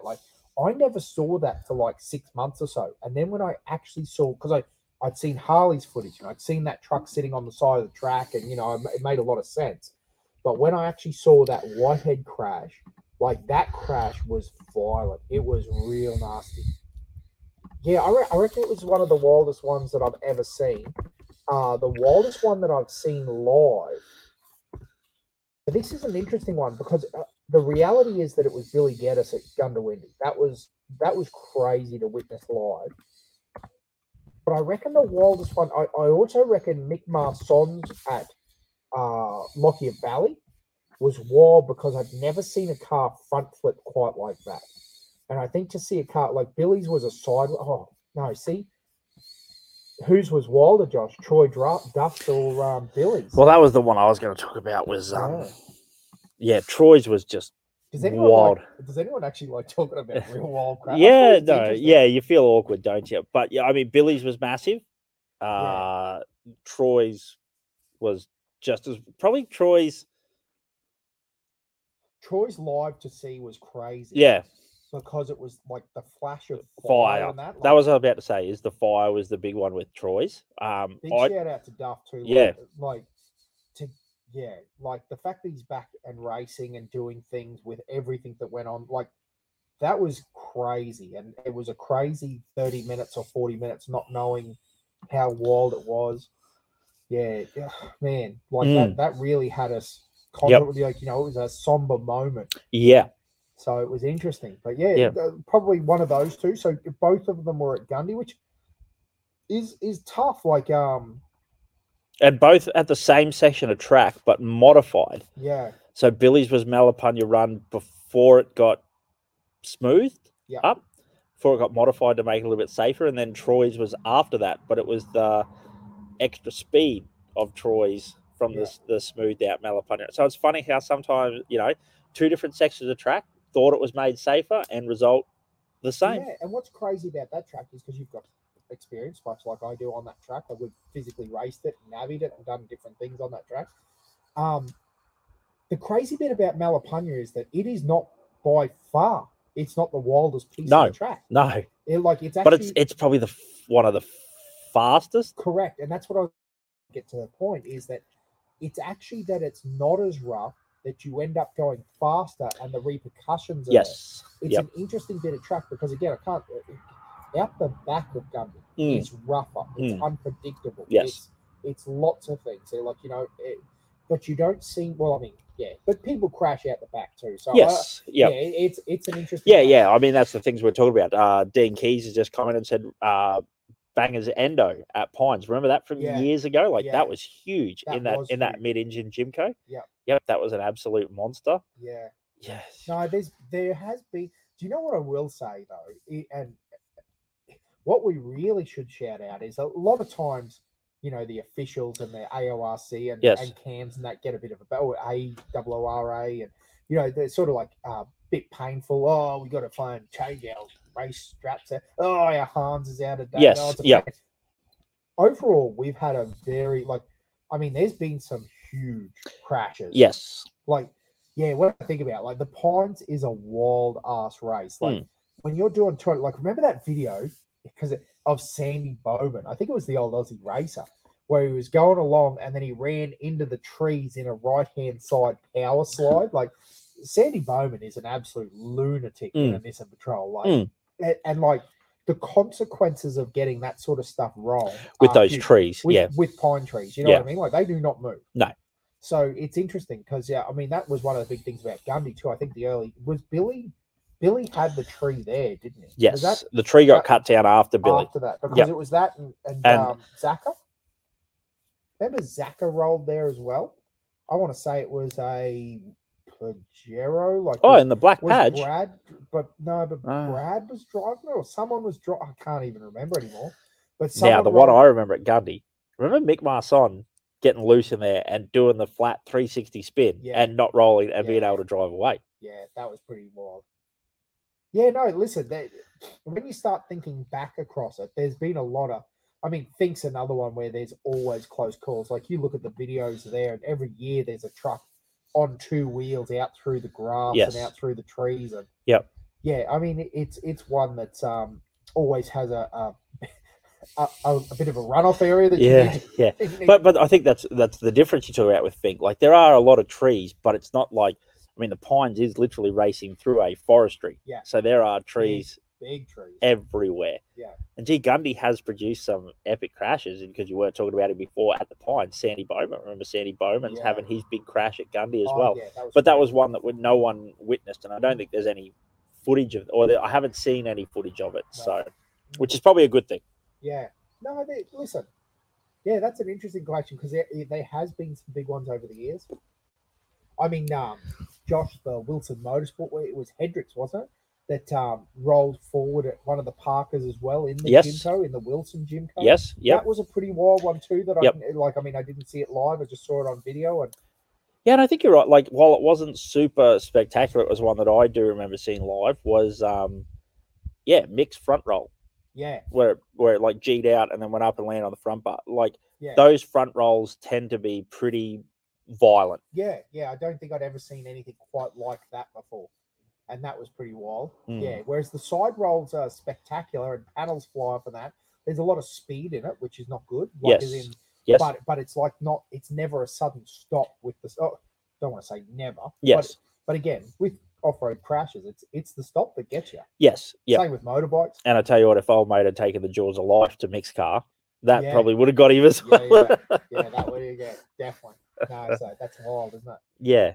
No, sure. That's a good question, but it's an interesting question because I think there's many levels to that question, but yeah, particularly depending on, are you in a tin top? Are you in a tube frame car? Like you said, some of the photos that came out of Sandy's car after it was rolled was pretty wild. But yeah. I tell you what, interestingly too, we talked about Tough Truck. I've seen some pretty wild rolls at Tough Truck too. Into like water and stuff like that. Yes. Yeah, that's pretty wild too. That sort of wakes me up. That and the other one was, I think it was on Heartbreak Ridge, and there's a real wild forward roll where old mate came down a rock ledge bonus line, got it wrong, went over, and then it was on fire as well as it was rolling down the hill. That was pretty wild. Like anything fire related is crazy. Like again, Tough Truck's an interesting beast because whilst it's crazy, and it is crazy, everyone's right there. There's fire marshals, there's fire extinguishers, there's people. So it was never really as much of a worry as the off-road racing thing's a bit scary because it does tend to be a bit more remote and rural. And that you could have an accident and potentially be on your own for at least a period of time. That's pretty wild. Macca Kittle's Jimco at Fink. That was crazy. Yeah. Like, that fire got so hot that it melted all the parts. Like, you know, the impeller wheel and the shaft of the turbo was still left there, but all the housing and everything had like all the gearbox was melted on the ground. Yes, that's right. And Albans was melted sitting on the ground. It was crazy. Yep. Still, and the crazy story there is so the backstory there was was that what year was that? Was that 16? 16. So there you go. That was the year we rode, and we didn't end up racing, obviously. And we were at like the 168 mark, and it was very crazy. Accurate there, Dan. Well, because I think that Macca's burnt happened at like 162, didn't it? Well, we could see the flames. Yes, and that not the flames. We could see the smoke. And that's what we originally thought, that someone was burning some tires there, like, you know, just being loose. We're like, oh, look at these crazy cats. But then we realized, we're like, that's got to be a car fire. Then when but someone else had, like, obviously, and that's one of the things about Fink, which is interesting, is that we're just talking about being remote. Fink's one of those weird races where it's not as remote as you think it is because there's so many people down the track. Yes. So yeah, that's an interesting one for sure. But yeah, Macca's was pretty wild for sure. Yeah, the old desert racing, like, it's a different game, I think. It's both amazingly enjoyable, but crazy, stressful in the same thing. The logistics, all of that side of stuff. Like, the forward driving side of life is much more chilled. For sure. Well, like you said, you go. Well, particularly you think about something like one of the big things we talked about, you know, a little while ago was, you know, you go racing for a weekend, you got to put the car on and off the trailer 100 times. Some of these four-wheel drive events, like, you know, low meet, like the 3-car and stuff like that, you unload your trailer at the start of the weekend, you camp there, like all the racing's at the same block of land, like, there's a dam that you can swim in. Go for a swim in, like the kids love it, like old Riker doing his BMX Bandit tricks last year, thanks to Mickey B bringing the bike. So it's like you said, we just wanted to probably talk a little bit more about our background of four-wheel driving and stuff like that, and give you guys a bit more of a hint of things that we enjoy. Well, I got one more thing that I want. Hit me. It sounds like it was slowly, but if you're the one other thing that I put on the Off-Road Cartel at Off-Road Cartel on the Instagram, because you know I'm an influencer and all that sort of stuff. But we're throwing down a little bit of a gauntlet, because I don't think it is. Because I just let me say that to start off with. But I want to know who's got the toughest work tilly. And it's not like a tilly that you don't, you know, I just put every Sunday I put a bit of wood on it or something like that. No, that doesn't count. The old Danger Ranger, she's driven day in, day out. She was fitting air cons today. It is not good on fuel, I'm telling you. But she got the big stick 6.2 in her, and she gets driven daily, does 300 Ks to work, and then she'll go up the Cape York. So there's the challenge. I want you to send me videos and you know, slide into the old DMs at Off-Road Cartel or at Dirtbags Podcast or whatever you want to do.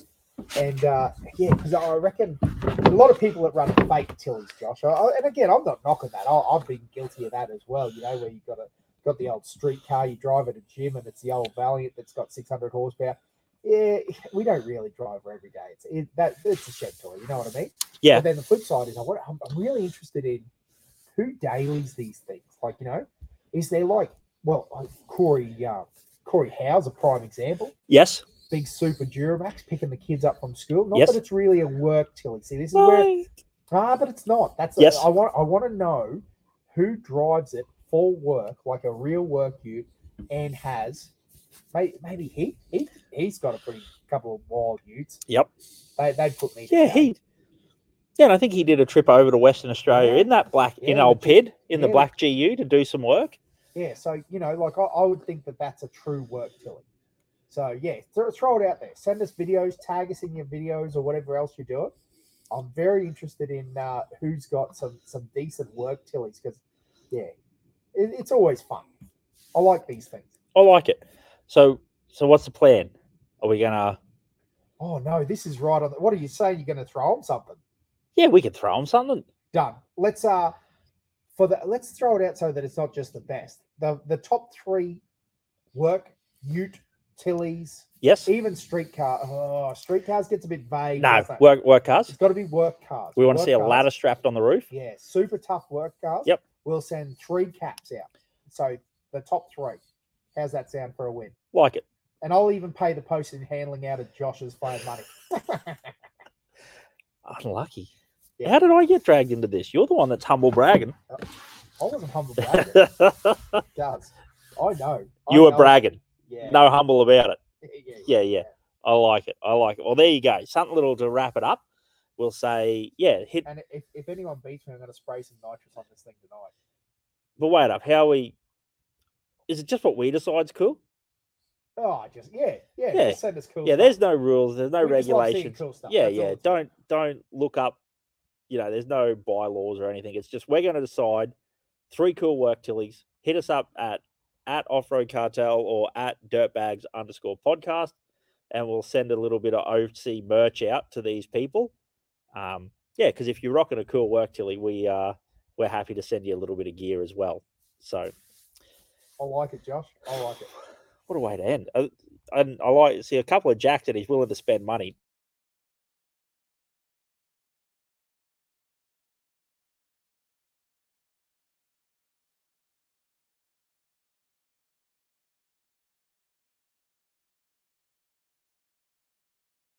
Good little chat. Hopefully you guys understand a little bit more about who Dan and I are, accurate. What our background is and stuff like that. But hey, thanks for listening. We hope you've had a good time, and we'll talk to you a bit later on.